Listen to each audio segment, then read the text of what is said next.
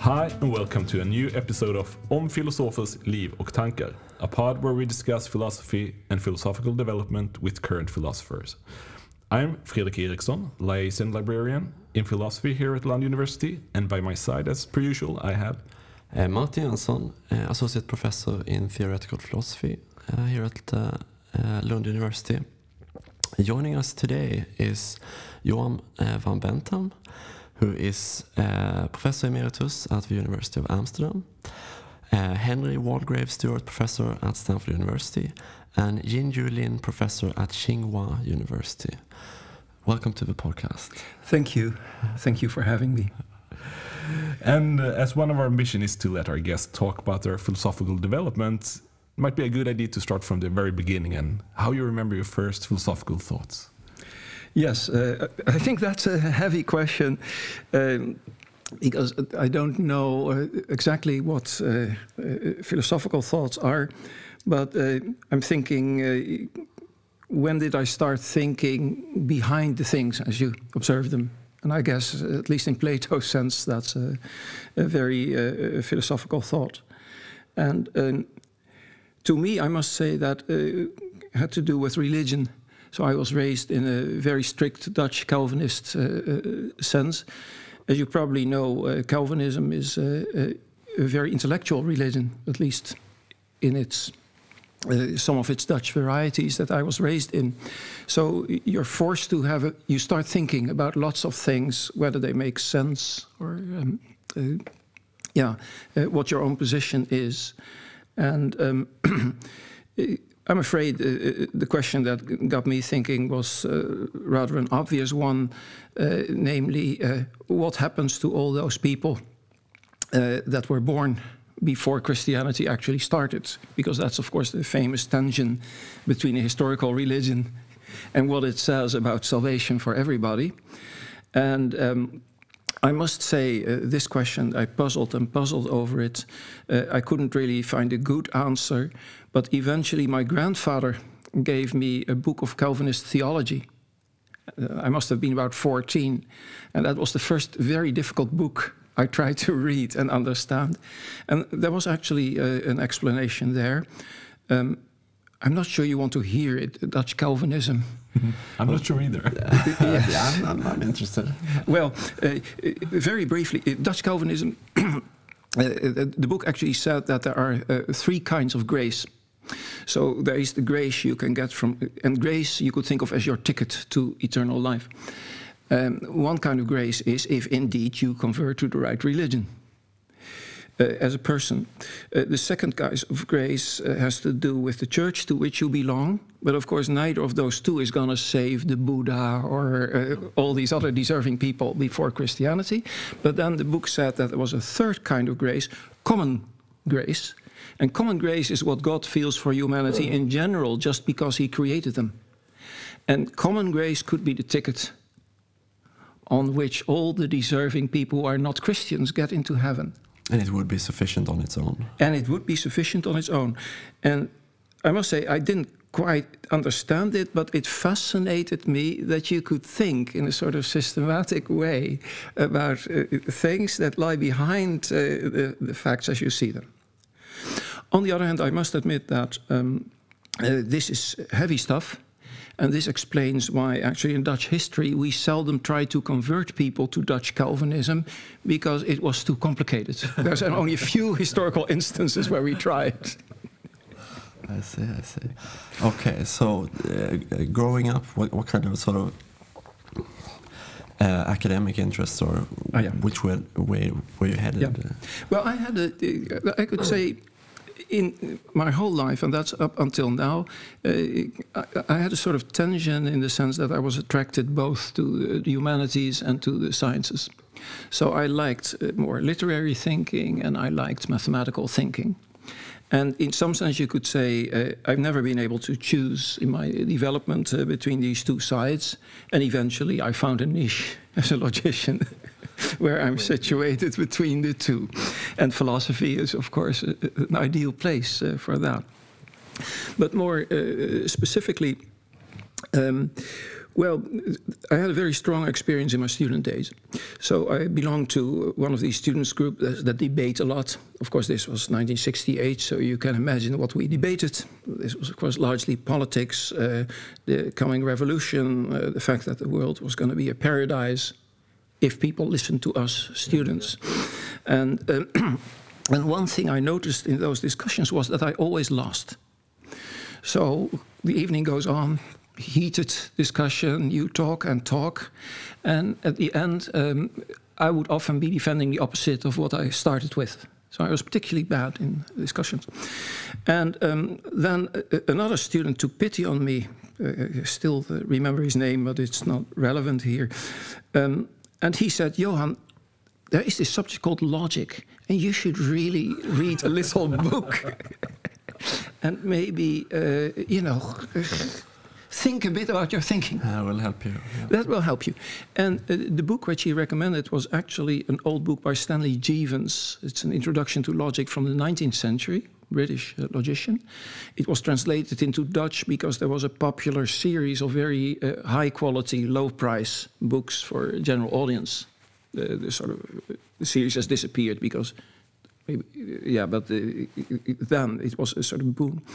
And I read that book and I was hooked. The fact that you could indeed think about your thinking.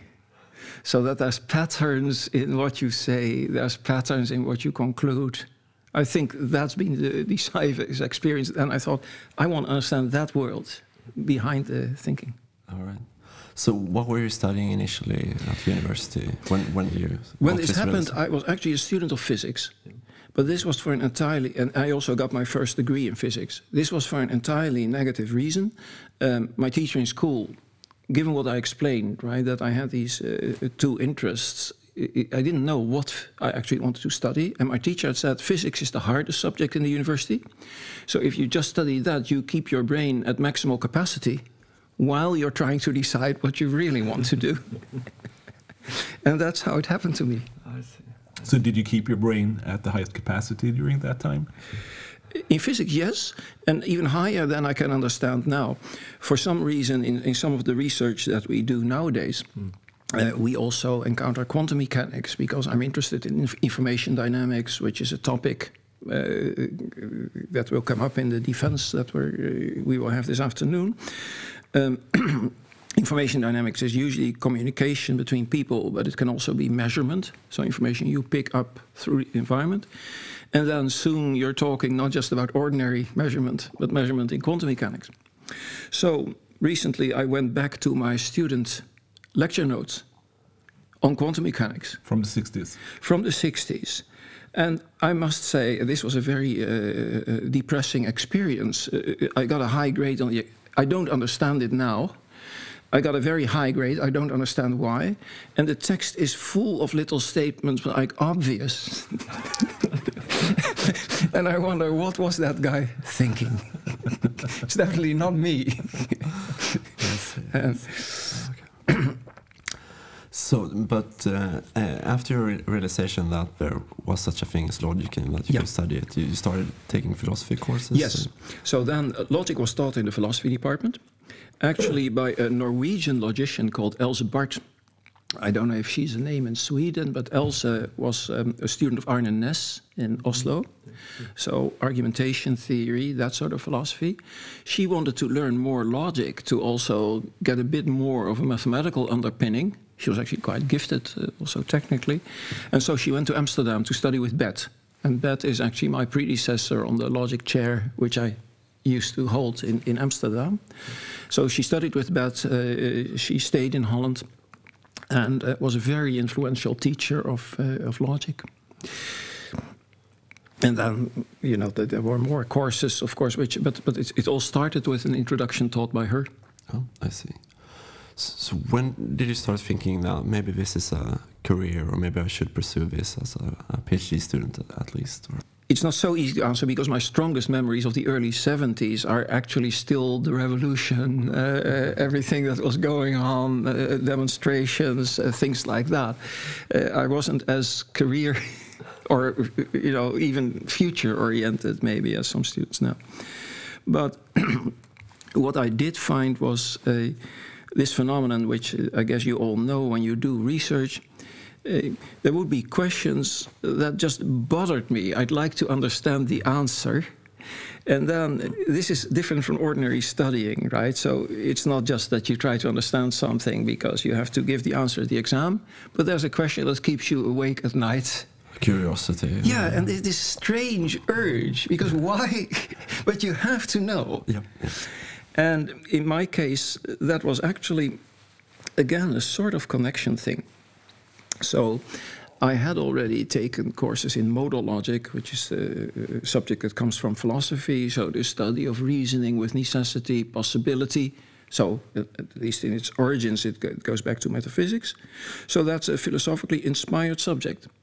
But what struck me at the time was that actually, even though modal logic was being developed separately, as I could see in the textbooks, it seemed to have a lot of features in common with classical logic, just the classical mathematical logic of Frege and others.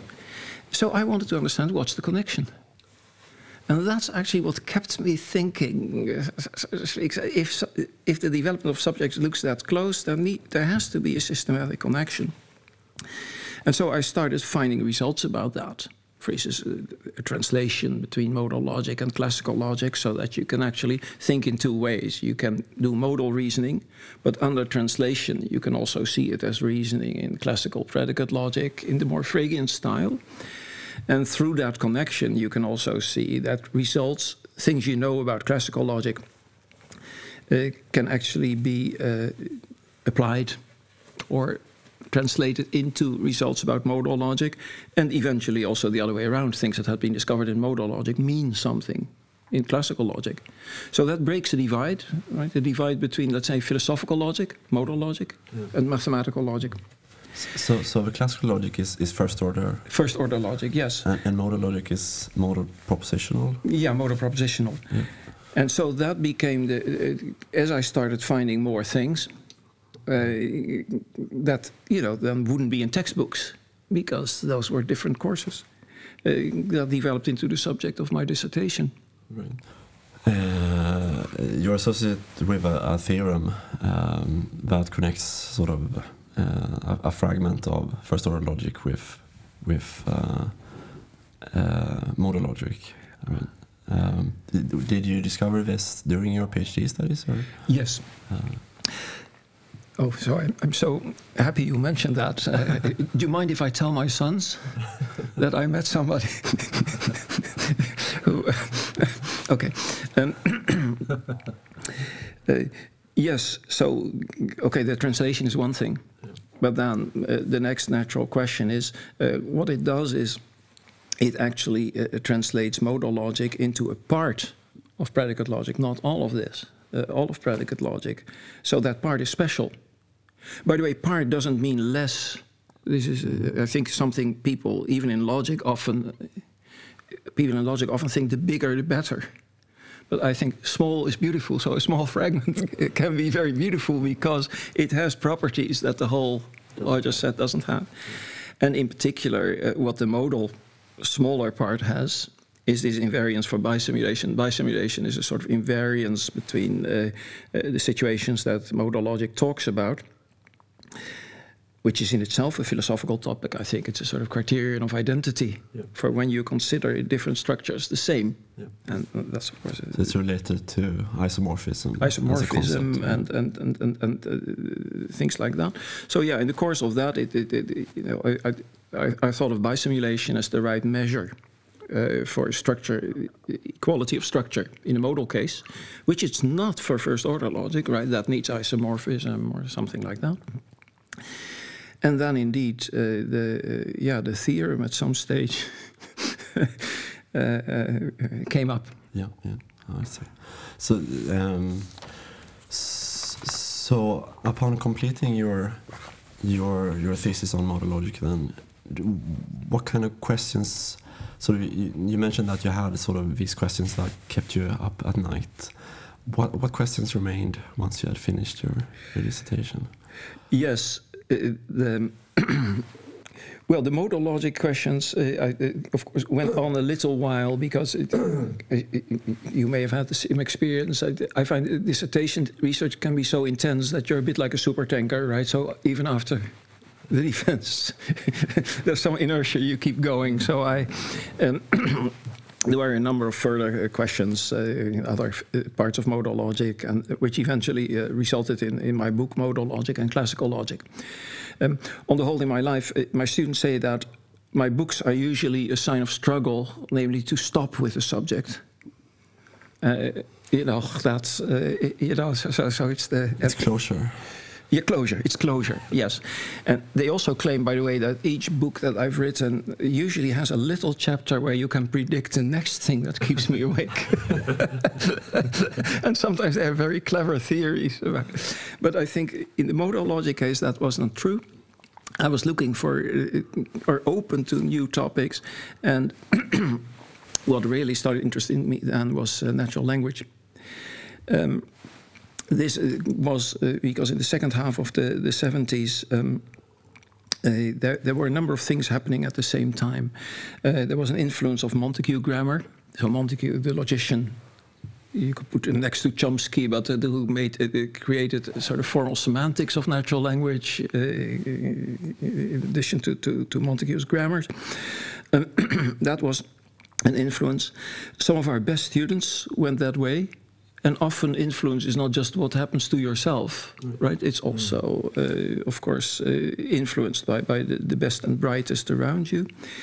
And it also happened that some of the best Dutch young students in those days were in linguistics. And in fact, a high school friend of mine had studied at MIT. He came back to Holland. And he was interested in quantifiers and reasoning with... because what the linguists were absorbing then was an idea from Montague grammar that the data are not just which sentences are well formed, but which inferences are acceptable in natural language. The idea being that as you speak, it's also a matter of inferencing, right? Seeing, drawing conclusions from what the person says. And so I became interested in generalized quantifiers, and so all these expressions like all, some, most, enough, very common in natural language, and what inferences they support in natural language, and in some sense, again, a sort of interface. Because, as you probably know from philosophy, there is this so-called tension between formal philosophy and natural language philosophy. Right, so the logicians on the one side, which create their own systems, and the other on the other side, let's say the Oxford School, natural language based. But what this new development offered was again a connection, right? There was no obvious tension between natural. By the way, then you also have to give up, of course, an idea that I was taught as a philosophy student. So I was taught in the style of Russell and maybe Carnap that natural language was misleading and vague and it had all these problems. But the exciting thing was to discover that that wasn't true. It had its own structure. And in fact, logic was not the enemy or the competitor of natural language. No, in fact, logic could help see the structure that's there in natural language. So that gripped me. Yeah. And maybe the next 10 years I did largely natural language, formal semantics, grammars, things like that. I see. I noticed that in the beginning of the 80s, you wrote a book about the logic of time. There's another aspect of logic that you've been doing, and I guess that's your most cited text as well to date. Yes, that's what they say. This is very common, by the way, that very often your most cited thing is something accidental or on the side. I know several colleagues in logic who have the same experience. Yeah, in some sense that was just a side project. Was that connected to your interest in linguistics? Or? Yeah, it had some connection because there were... I had been interested in time just in the standard way, the way it's done in modal logic through temporal logics in the style of Arthur Pryor and authors like that. And that had been completely enough for me. So I used to think of temporal logic as a sort of special case of modal logic. No very special features. But then, as you say, through this linguistic influence, you start thinking that this classical temporal logic is based on the idea of points of time. So the basic entities are durationless little, no, not little, that's even the wrong word, things. They're not even little because they have no extent. Right? So that's a huge scientific abstraction. So if you try to think about the time that's assumed in natural language, it seems to be built up out of periods or intervals, so rather little chunks of time. These chunks can be smaller or bigger. Right? But even the now of natural language is not a point in time. It's a little... Yeah, I'm trying to draw it. This is already too big on my finger. And so then I became interested in... can we also make that ontology of time precise? And that's what the book The Logic of Time is about. It develops that view of time, which I thought was more adequate to natural language, but also to maybe our common sense thinking about what time is. But again, of course, biological techniques. And yeah, the reason why that book came about is maybe also worth mentioning, because it actually was just a set of lecture notes for a course I taught. But then we had a visit by Jaakko Hintikka from Helsinki in Holland. Those were, of course, grand events when the Scandinavian leader of philosophical logic visited our country. And I still remember then Jaakko would give short slots to upcoming young people. And he was sitting in a tent somewhere. This was after a workshop. In a tent? Yeah, we had a tent where we were drinking coffee and other things. And then I got 20 minutes to talk with him. Jaakko believed in short appointments. Yeah. And he said, "Young man, I've heard that you've written something, lecture notes on temporal logic. Could I see them?" Because he was an editor then for St. A's Library. And then a bit later I got a letter from him, which was a bit intermediate between a suggestion and an order. Like, this could be turned into a book. So based on these 20 minutes in the tent with Hintikka. Yes, more people have that experience. Jaakko could be very influential and also decisive if he wished. And of course it meant something, especially since my earlier work had been more mathematical. It's true, this was the first book a bit more on the philosophical side, and since he thought it had some value. Yep. Evidently he was right, I guess, in the end here, yeah. Yes. Yes, and of course,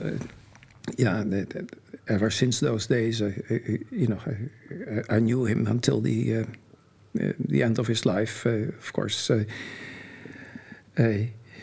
you asked what brings you into research. Of course, half of that is idea. The other half is the people, right? Getting drawn into a community. Yeah. And especially this nice process that there are these gods high above you who slowly turn into human beings, so maybe they stand still, you rise. But eventually, right, you make it into this very pleasant community. And that has also influenced me a lot with, it's not just what bubbles up in yourself. Right. But he was one of those. He was one of those, definitely. So who else was up there? Yes, I was influenced by Hans Kamp, this Dutch logician, philosopher, linguist, whatever you want to call him. Hans had done more work in temporal logic, but that's still, and in some ways I'm still grappling with that work of his. John Barwise. Also, these are people I identify with, also John, because John too came from different backgrounds, so mathematical logician, but also philosopher working in philosophy departments. Then some of the linguists, Barbara Party, in the formal semantics was important to me at the time. And in fact, the whole young community, of course, of people around me, that in Amsterdam. Okay, so after your sort of your work on more on linguistics and topics connected with natural language, where do you turn then? Yes, I keep saying yes because I like the idea in which, so the yes is just a point in conversation, right? So I'm still thinking temporal intervals. So although that's actually a very difficult issue in temporal logic, philosophical issue, which comes back again and again, and which I must say I've never been able to solve, the dividing instant. Maybe you know it from the Middle Ages. So the fire was burning, now it's out. What happened at the turning point? Was that the last moment that the fire was burning, or the first moment that the fire was out? Now, that has been discussed a lot. It's sort of a metaphysical issue. But it's come back in lots of ways, for instance, in AI, in knowledge representation. Heated debates, as you can imagine, because the people who think that there was a last moment of burning, of course, have a very low moral opinion of the people who think that it's the first moment of being out. Anyway, let's not discuss what your points and my yes mean. Maybe you conclude that's the last moment of the episode, and my yes is the first one. Anyway, yeah, so I would say the turn then was towards dynamics and action. And this was a bit in the air in the 1980s too. So there again, you get these influences. Say Peter Jademfors here in Lund with his work on belief revision theory. Very important, this idea that acts of revising your beliefs or updating information are themselves things you can study and that have a structure. And but there's more. There was a lot in a similar vein going on in computational linguistics and in other areas. It developed into dynamic semantics and the Amsterdam style, the idea that meaning really resides in the information changes that are brought about in hearers and so on. And I became interested in that for a general philosophical reason, maybe. So it suddenly struck me that there's a sort of bias, even in logic, towards what you might call products. So the distinction that occurred to me was between products and activities. So let's take an example. A statement is actually a sort of act. It's something that you do. But we use the word statement interchangeably with sentence or proposition or something like that. But the sentence or the proposition is the content or maybe even the result of that act of stating something. You see that product, distinction? Yeah. Same with proof. Often in natural language, these words are actually ambiguous. Proof is an activity you can engage in. I can engage in proof. But then we use the word proof for a written sequence of sentences, one following from the other, which is just a code or something that, a sort of record of the activity. So that struck me as a very pervasive duality. And it's so pervasive that, as I say in natural language, of course, many words, take the word dance. That is this, both a noun and a verb, right? It's something you can do, but it's something you produce by doing. And some languages like Chinese do that all over the place. It's even hard to make any distinction. So it seemed to me that the activities were equally important. So, but that ties in with something you could also see in science, namely a move from statics to dynamics.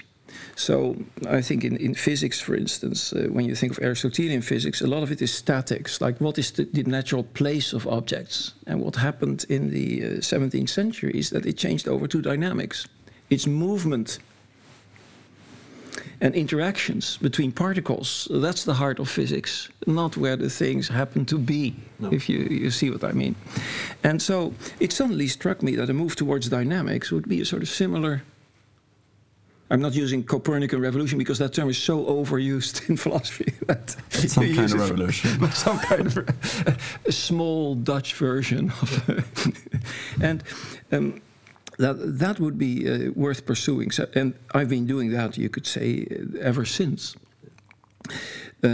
So the structure of these activities once you see them everywhere. There's informational activities, there's activities that talk about people's preferences. There's all sorts of activities.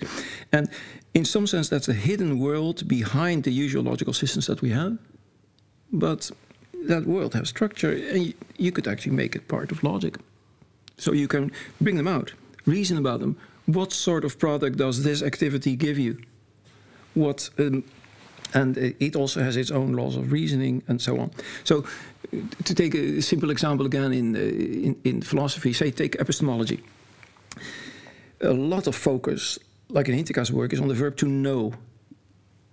Know is static. That's what I possess right now. Like in my jargon, that's knowledge is actually having something in a very high-class bank account where it's safe. Mm. Belief is an investment in an emerging economy. That could turn out to be wrong. But it's static. It's what I have right now. Mm. The counter verb for to know is to learn. To me, the logic of learning and knowing belong together. It's very strange to do one without the other. I see. And I think that has lots and lots of consequences. But your move towards a more dynamic logic also means, I guess, an expansion of a traditional notion of logic. Yes, and that, yes, it does, and that's controversial because I notice that many colleagues don't like that. So I get a whole spectrum of responses, like what was good enough for Frege was good enough for us. My answer to that is always, I wish I could speak with Frege directly instead of his supporters, because usually the founders of a movement are much more open to new ideas than the followers. So some people think that this is not a good idea, but it's and in fact, a lot of what I see in philosophy of logic is actually also a sort of silent counter movement, because by asking again and again what are the logical constants or things like that, you're basically just focusing on classical logical systems. So in a hidden way, that closes the agenda. Mm-hmm. And my counterclaim is always that the philosophy of a field should just be excited about, as the field changes, shouldn't you be excited about new questions? Mm-hmm. Say, if a philosopher of physics said, I only want to talk about Newton or maybe also about Heisenberg, and then we close the agenda. Now the issue is, what is a physical notion? Nobody would take that seriously, right? You eagerly await what wonderful new ideas the physicists are going to have. Yeah. Well, anyway, it was also, in its later phases, a sort of break, I remember, with my Calvinist background, I must say, to close a circle a little bit. Because in my current interest in dynamics, I'm very much interested in multi-agent interaction and social agency. Because if you think of language use, say, I explain dynamic semantics as the information changes the speaker brings about in the hearer, but that treats the hearer as somewhat passive. In reality, of course, it goes both ways. I say certain things to the hearer, keeping in mind how the hearer is going to interpret me. The hearer interprets me, keeping in mind the habits of the speaker. Before you know it, they're on equal footing. So you're really in interactive social situations where everybody influences everybody else. And this is, of course, similar to the physics move. If you want to understand this cup, right, or this electron, find out what other electrons do, right? It's not just its internal properties, it's how its identity is partly in how it interacts with the others. So it's sort of like a social aspect of logic? Absolutely, yes. And so, of course, I'll get to Calvinism, but first, the social aspect is not that far-fetched. Because if you look at the history of logic, well, you probably know. Of course, we don't know how logic arose, right? The textbooks, of course, say something, but that's fairy tale history, right? Like, Aristotle was thinking about philosophical argumentation, then he developed the syllogistic. Whether that's true or not, Aristotle experts tell me it's very unlikely that that's why he had it, because he says a lot about actual discussion and debate. in his work to which it might be connected. It could just as well be that syllogisms, say, were good moves in debate. So there's always been a sort of dialogical tradition in logic, side by side with this sort of standard inference view. So the fact that logic has something to do with patterns in debate. And of course, debate is unthinkable without more people. So definitely, I'm thinking partly that taking that line more seriously. Now, if I made a tangent with Calvinism, one thing I was taught by my parents was the difference between horizontal and vertical. Yeah, I guess you guys are Lutherans. We Calvinists think of Lutherans as people who cannot take heavy Calvinism, so they have a sort of light. It's Calvinism light. Sorry. Right. But and nowadays I would probably vote for it as much nicer. But in any case, so what my parents told me was, so there's the vertical life and the horizontal life. The horizontal life is the interactive social life. So horizontal means at the same plane, directed towards others. The vertical life has nothing to do with the others. It's you and God. Just this vertical line. And the only line that matters is the vertical line. All the rest, what other people think about you, how you interact with other people, those are distractions. Right? They don't really matter for that. So I must say that at some stage when I went to, so this was maybe around 2000, a whole scale into this interactive thinking, that I did feel a little thing like maybe the vertical line was still a bit like just mathematics and Plato's heaven or something like that. Now I'm actually taking seriously the horizontal line, the horizontal plane. But of course, I now think, yeah, you can't deny that. That's so important. And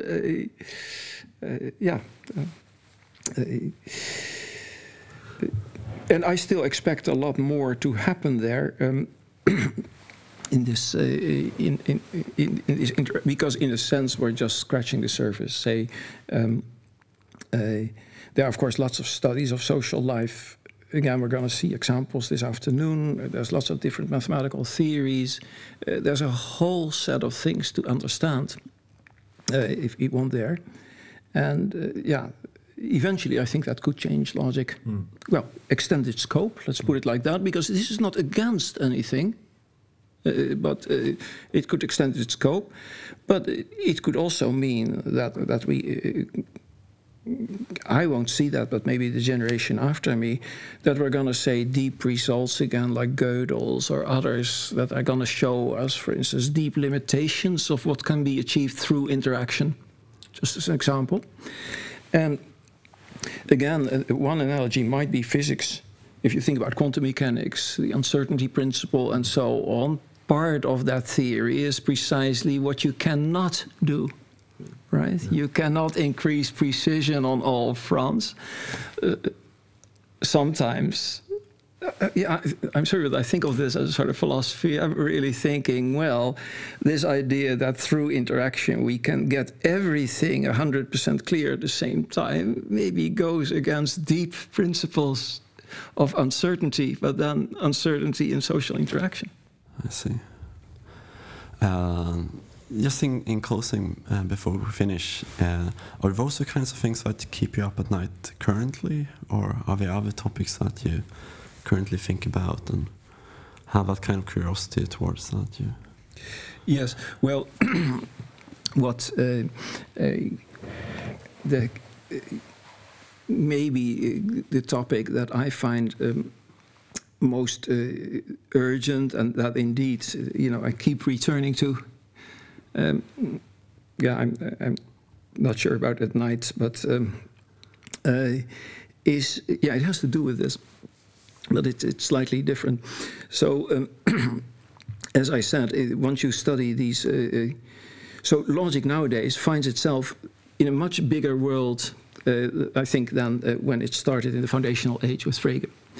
And in some sense, in the foundational age, I think what logic did then was actually retreat and fortify itself in a neat little niche. For instance, take Frege's famous anti-psychologism. It's interesting historically that Frege is the same time of the emergence of modern psychology. If you want to put two German intellectual heroes side by side, you'd probably have to put Frege and Wundt, the father of modern psychology. Wundt also wrote about psychology of reasoning. Frege very neatly says, I have nothing to do with that, right? I'm studying logic, what people do. And that seemed very reasonable. So as a philosophy student, I also had to learn what a good idea that was. Not to worry about the facts and only look about what's correct and so on. Nowadays, I've seen a sea change, even among many colleagues. Now this actually seems intellectually stupid. Why close yourself into a small area when all these things are happening around you? It's more a sign of poverty than of strength. It was good at the time, because it probably gave us modern logic. So what I'm thinking about is often the larger world we live in. And then I see ourselves, take this conversation, as living in a sort of thin zone of conscious rationality. Okay, just my term. So we speak. You think about a question, I think about an answer, or maybe I don't because I'm speaking freely. Okay, that's a situation that's under our control.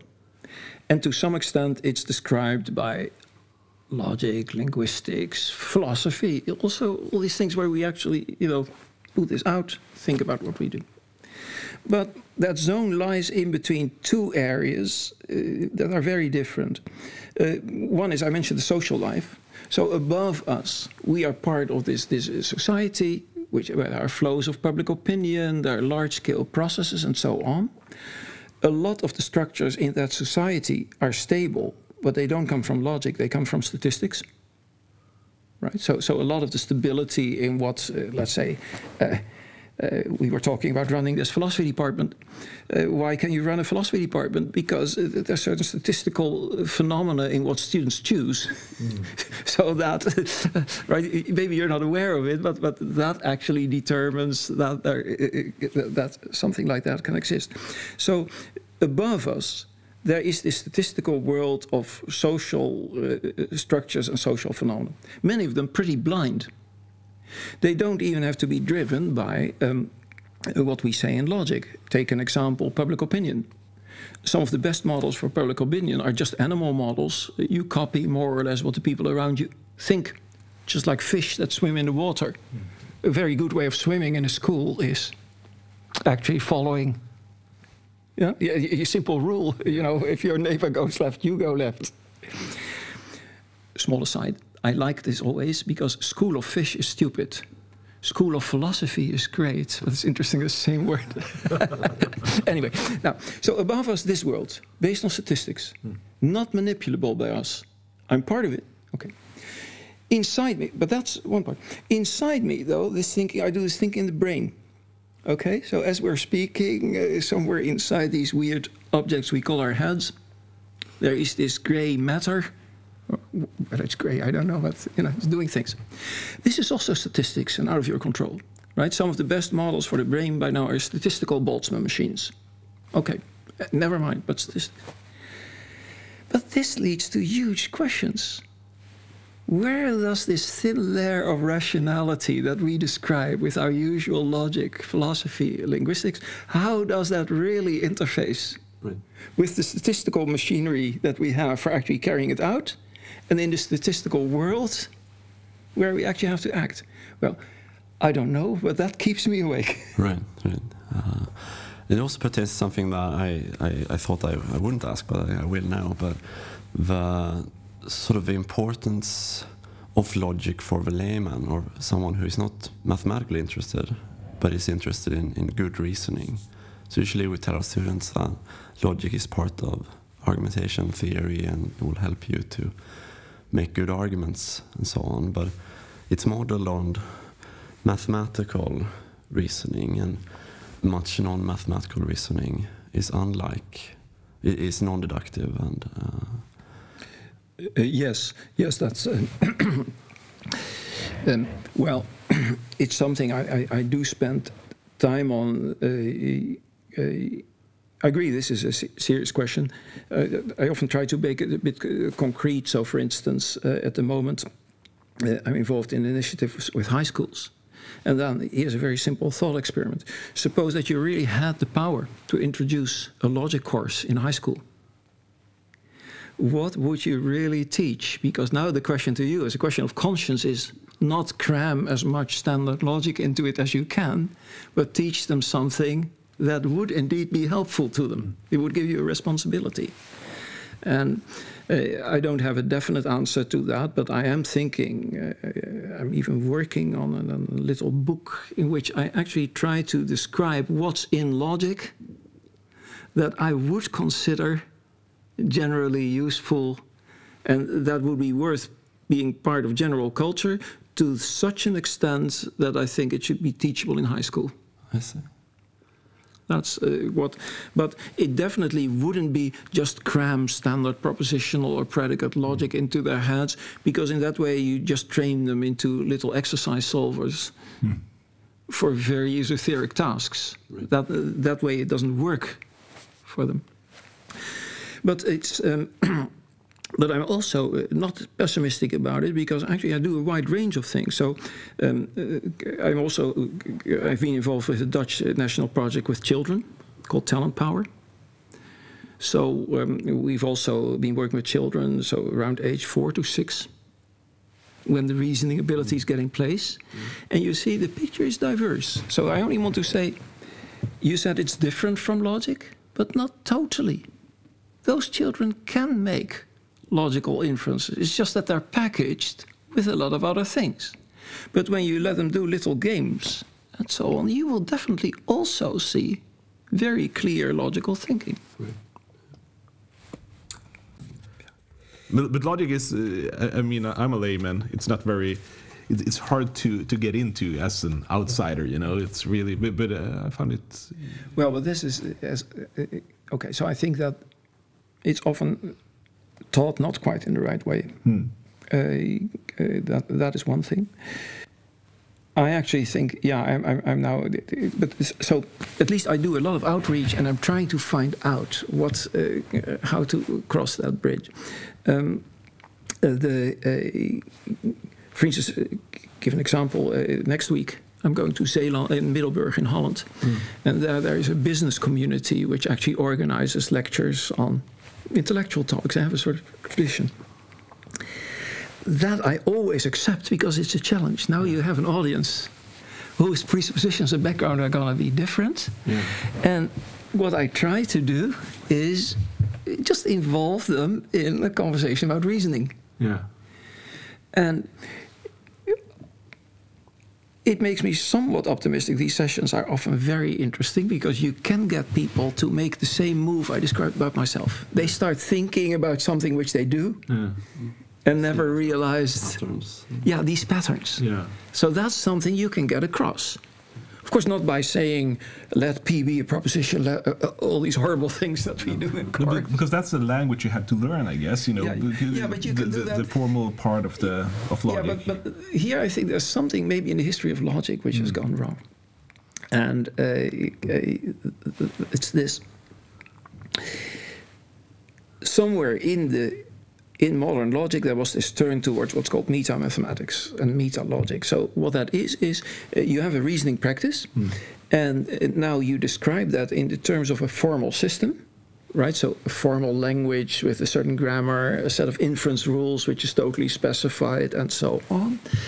And then you look at that system, and you discover it has certain properties and so on, which was exactly what you needed for foundations of mathematics.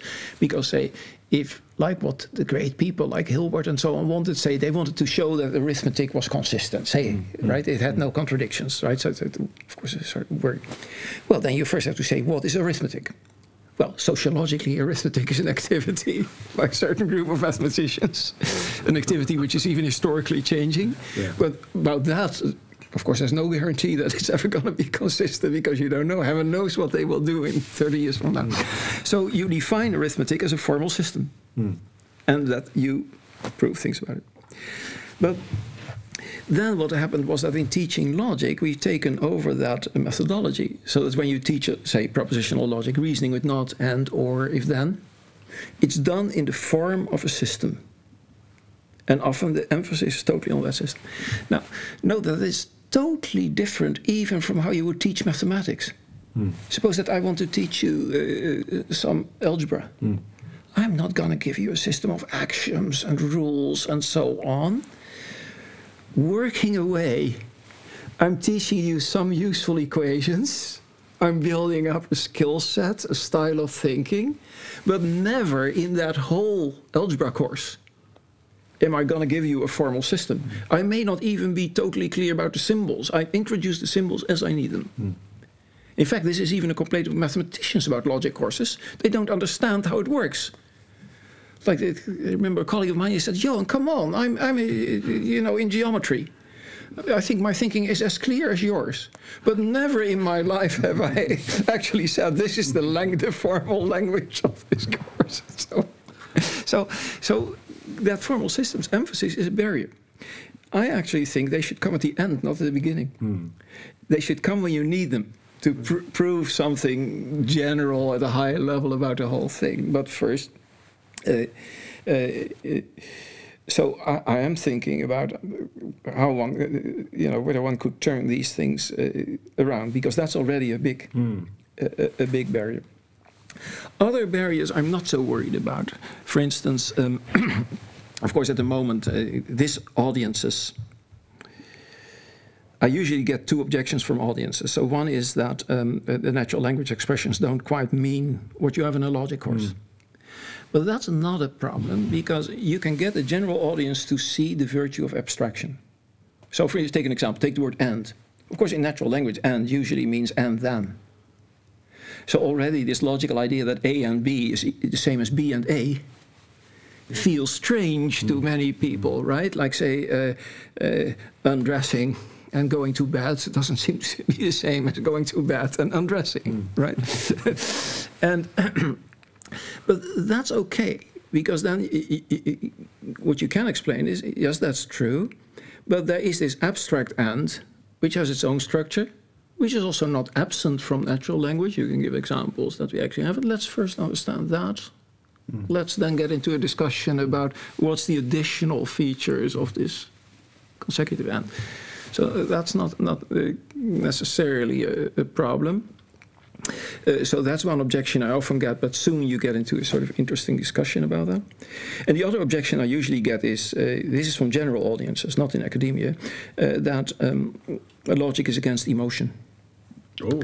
So what a typical question you can always expect at the end of a public session about logic is that people say, look, but you're claiming that everything is directed towards clarity and precision and what follows, but life is about emotions. Like, I did an interview with a radio journalist once, unfortunately, just as we're talking now. So we in this national studio, we had a conversation afterwards. He said, well, I've asked the questions, you probably wanted to answer a few, and so on. He said, can I now tell you what I really think? I'm a parliamentarian reporter mostly. Yeah. And I think all this talk about conclusions and consistency in politics means nothing. The only thing is, who do I like, who don't I like? So I think that's purely emotional. You also choose your political affiliation, just what's the sort of group I like to belong to. Yeah. And of course, in Parliament, people say things like premise, conclusion. That's just fake, because the conclusions were there emotionally. The logic is just that. So he says, that's my concept. So in other words, he says, it's nice what you do. It has nothing to do with anything in real life. Now, my view would be, but this is, again, you can get into discussion, is that's not true. These things work together. So I don't see any opposition between logic and emotion, because it's true. Everything we do is, of course, takes place against a background of emotion. I think that's just a fact. You can't deny that. Take this conversation. If I hadn't liked you to some extent, don't you agree? We could have run the same script. Yeah. It would be different. If you don't resonate with and this is true for every language use. So even though in our logical models we ignore that, and we talk about what information is passed and so on. So it's sort of like emotion of logic or something like that. I mean, it's so I think that makes it volatile to some degree, right? No, because what you could say is, no, I don't think so. So first, there is a somewhat mysterious phenomenon, which I think, again, we don't understand yet.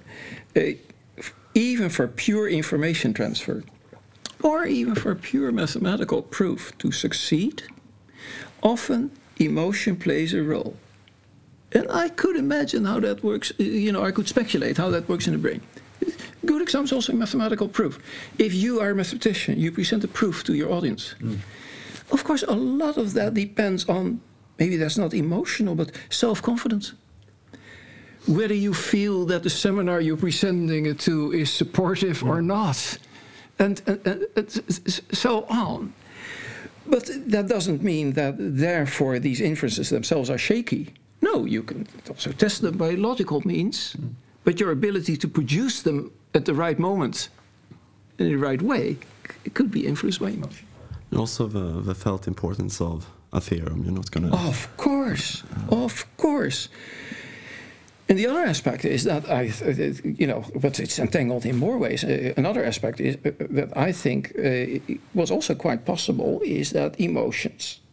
It's not just that emotions underlie rational, logical functioning. By the way, also philosophical functioning, because what I say about logic is, of course, just as well true about a philosophical conversation.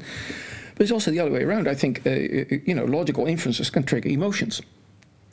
Because sometimes there's something you actually see rationally, but it unleashes an emotion. So I once had this was Radio Amsterdam, and it was a sort of open. Don't think I have interviews all the time. That's not true. But they are just high points in my life, like this one.